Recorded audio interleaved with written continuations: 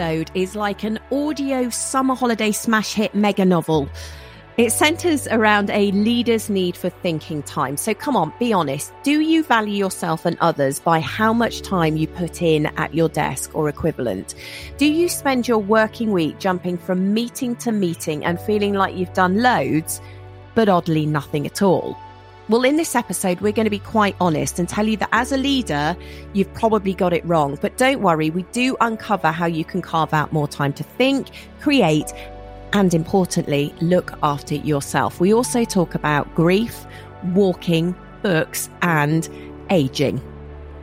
Now, albeit that we talk about the negative impacts of social media in this episode, have you discovered our YouTube channel yet? It is an amazing source of leadership wisdom, including our famous 6-minute guide to everything that you need to know about leadership.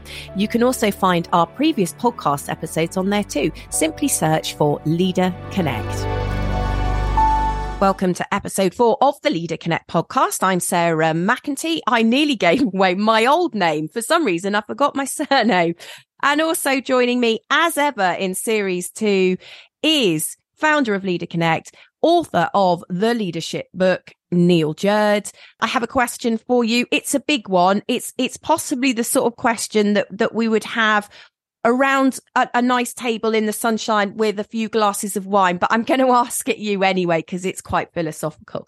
What has been one of the most defining moments that has helped shape your life? Yeah, it's a huge question, that, as you well know. See, I think for me, it's probably a massive negative one, and yet it has been a pivot on which the second part of my life has been built. And I'm being very honest with this. I lost my wife in 2009 and my children were very young at the time. And I just left the army and was head of logistics for British Sugar at the time.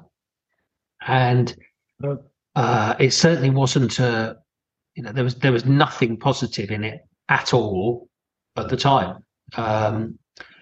However, off the back of that, and as a way of working around having 2 very young children, because Elsa was 2 at the time, I started finding work I could do from home or close to home. And an HR director friend of mine invited me to work with some senior leaders at a local university. So I did, and then that kind of just started to spread, and I worked with more and more leaders. And so I suppose that's the practical side of it. And then in terms of my thinking, I think just going through, and I know lots of listeners will have gone through their own traumas and tragedies, but going through that awful grief curve, the horrible impact of losing my wife, who I loved, gave me a lot of time to. Well, I think I grew to understand myself much better as a result of it. I felt some extremes of loss, but I think I came out of it knowing myself much better. And I think the version of me that's here today was certainly very much shaped by that experience. You know, we might be thinking of a positive thing in our lives that has had that impact. More often than not, for most of us, it is a negative experience that causes us to completely change ourselves, either for the better or not for the better, or a bit of both, to be honest. And it's really interesting you talk about that, because I had a bit of a feeling that was what you would probably say. And that allowed me, when I was planning for the podcast, to think about my experience of grief. And actually recently, I've been tapping into that a lot more, because I lost my mum 5 years ago. My mum had been, she had Parkinson's. She was diagnosed with Parkinson's when she was just a few years older than I am now, and I'm 45. So she was diagnosed very young. And what has occurred to me is actually it is at that point that we lost mum. It wasn't when she passed away that we lost her. And we just kind of cracked on with life. And I think it's now, in the last few weeks, because I've been unwell myself and I've been starting to think about things, I think I've observed actually that grief curve that you talk about can be spread out over a number of years. And I'm now starting to realize, perhaps in the same way as you did, that there are changes that I need to make, and how those moments, sort of 15, 20 years ago defined a lot of the choices that I made in my life, and that I need to acknowledge those and now start to kind of move on and change a little bit my attitude to a lot of things. So, having these moments that are really, really difficult do make a big impact. But what was interesting for me, I found, is that the impact hasn't hit me until a long time afterwards. So maybe this kind of follows on neatly. I don't know. One of the things that I'm now starting to realize off the back of those thoughts, and perhaps you realized as well, is this concept of time and giving yourself a space. And we've spoken about it over a lot of podcasts. So it would seem right to devote an entire episode to thinking space. Can you just remind us why, as leaders, we need to have thinking space, because it's a brave thing to do? And any organization or team has to be clear where it's going, what it is it's trying to achieve, and also how it's doing. And if as a leader, you own that. Actually, if you're responsible for anything as a leader, it's that clarity of direction, what you're trying to achieve. And then ultimately bringing it to life, making sure the organisation achieves its purpose. And a lot of leaders will get very stuck in, like to the detriment of the big picture. They'll want to be really hands on the task. And there's different reasons for this. One is that they've come through a technical area of expertise that they're really familiar with, so they'll want to go back into what they used to do and have a very hands-on approach to the task. And I think a lot of leaders feel guilty about being in leadership positions, so they mitigate their guilt by, again, being exceptionally busy and hands-on with the task. But for me, these are the wrong places for a leader to be. Not to say you should never be involved or never help. I'm not advocating lazy leadership, but actually, you've got to be able to see the whole picture, and you've got to have time to reflect on the whole picture, the people, the problem, the environment, to kind of really understand what's going on. To do that, you've got to carve out the time and the space for it. It's got to be okay to shut the office door, or go for a walk, or take people off site, and to actively and thinking, just to be clear, doesn't have to be done alone, but some of it probably should be done alone. But equally, you can bring other people in. It's just any organization that doesn't think, any leader that doesn't think, you'll find your activity is mindless. It's it is the very definition of mindless. No mind is being applied to shape activity. It's interesting, isn't it? And I heard somebody use this quote the other day. I won't ask my team to do anything that I wouldn't do myself, which sounds great. But the bit that I always like to tack on to the end of that is, I wouldn't ask my team to do anything that I wouldn't do myself. Therefore, I'm going to do it myself. Tends to be the thing that happens, doesn't it? And it's interesting because it had never occurred to me that some of that might come from guilt. That, I remember when I worked in radio, I was a radio presenter, and then I was promoted into a position of responsibility.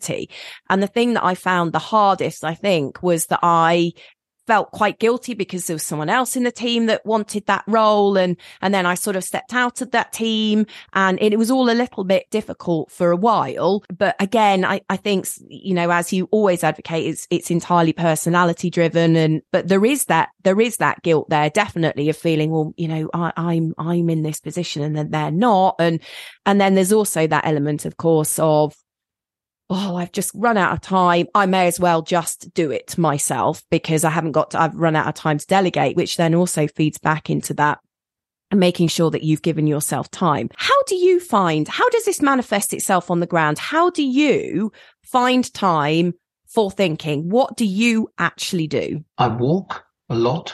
And I think you know this, Sarah. A lot of my work is done on on foot.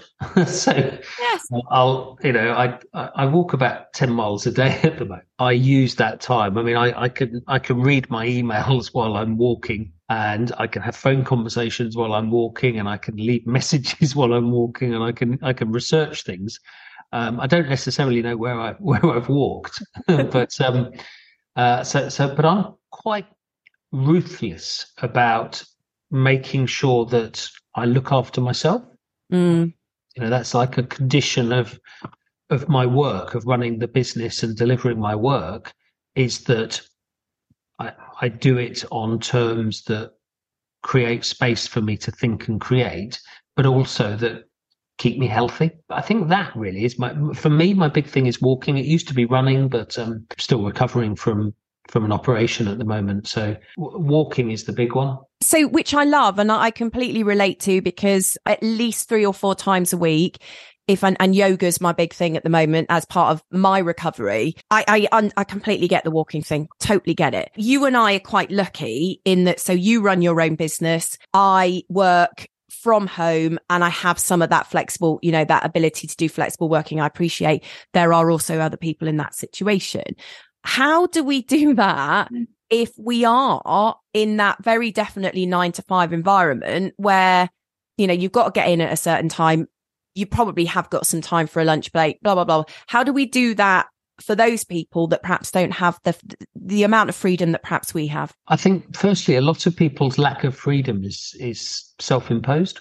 So whilst the reality of the structure is there, I would say most people that I've had in a work environment where I've had coaching conversations, most people will make the decision themselves that they can't possibly leave the computer for an hour to take some lunch, or even half an hour to take some lunch, and they will restrict themselves to only drinking coffee at the desk or whatever. So a lot of the conditions that keep people limited come from themselves, and that's usually linked to an environment where being busy is prized above all things. Process comes ahead of purpose. But the reality is most organizations and teams actually want to have an impact. The purpose, the having those big impacts is what people really want.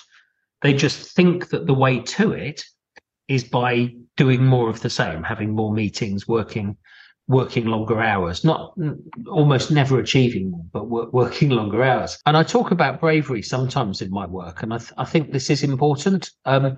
There is a bravery in leadership, a courage in choosing to do leadership things, and thinking is a leadership thing. So it takes a certain amount of courage to say, right, I am going to stop. I'm going to take half an hour because it is in the greater interests of my boss, of my organization, of our purpose, that I just sit down, clear my head, and have a think about how we can improve things. A lot of work can be done in a different way. I mean, when I was an army officer, I used to do pretty much all of my interviews with people on foot. We'd go for a walk.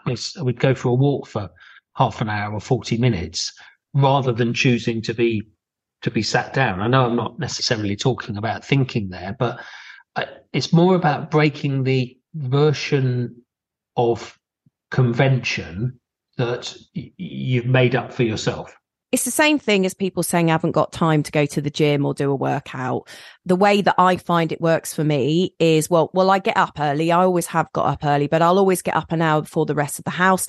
So that gives me some of my own personal thinking time. And, and I do my kind of meditation stuff on all of those bits and pieces. It's the win the morning, win the day concept, I suppose.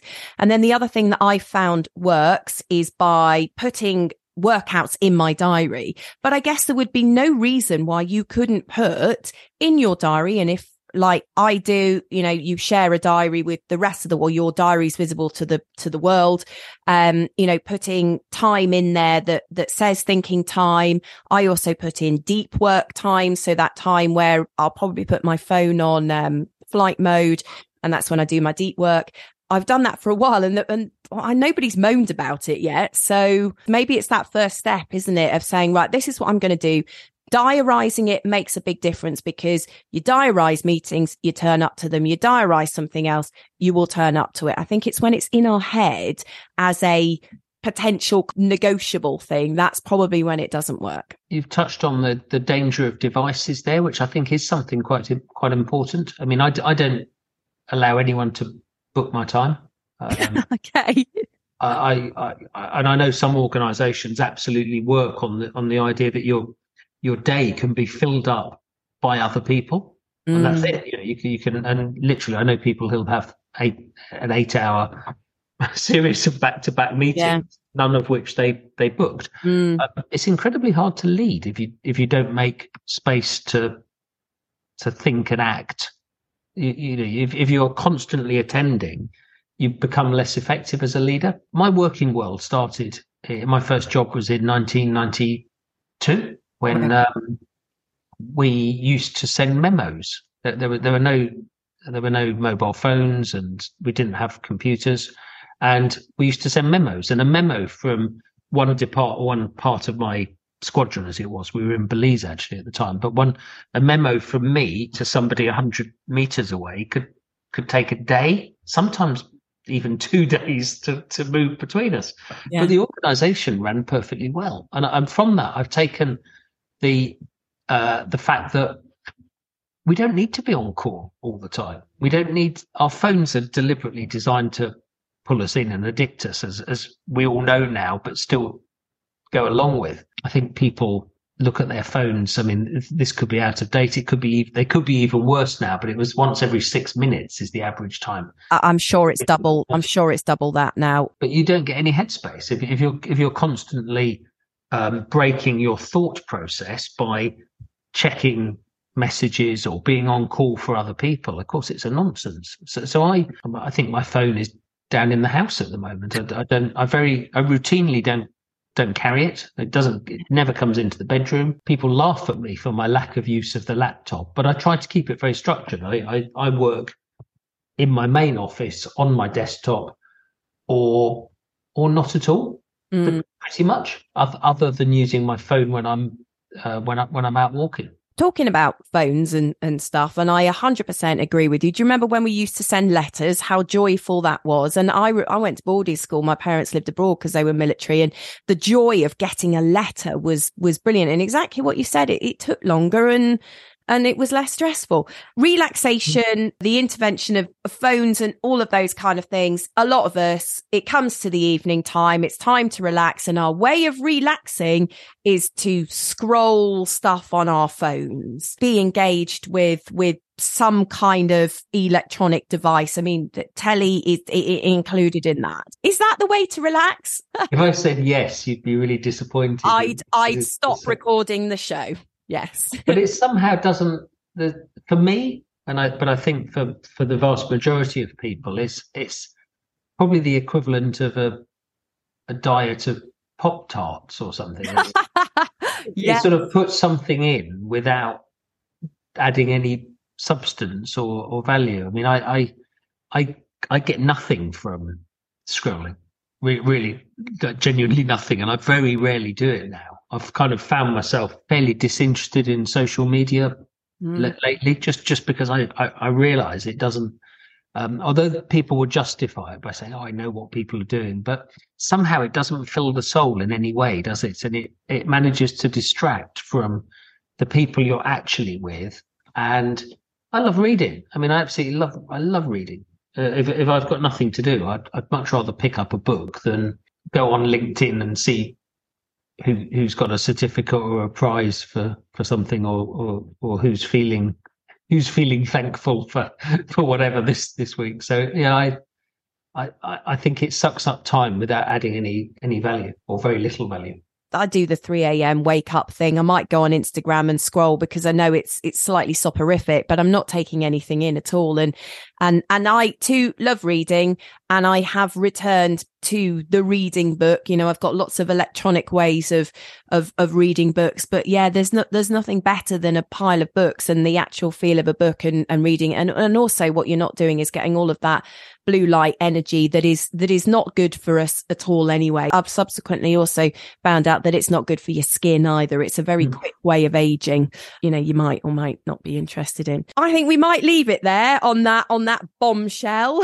Read more books. Don't look at your phone because it's aging you. It's as simple as that. Neil, thank you so much. I'm going off now for a walk to school to watch a play. What joy.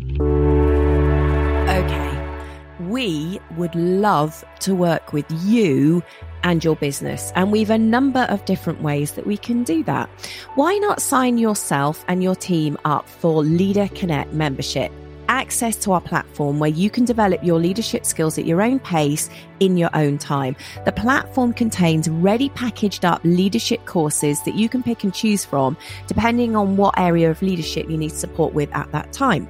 We also offer virtual and face-to-face live courses with our team of outstanding leadership coaches and trainers, or you might simply want to engage personally in one-to-one coaching with us. Investing in leadership training is probably one of the best investments you can make for yourself and your organization. So please head over to www.leader-connect.co.uk to find out more.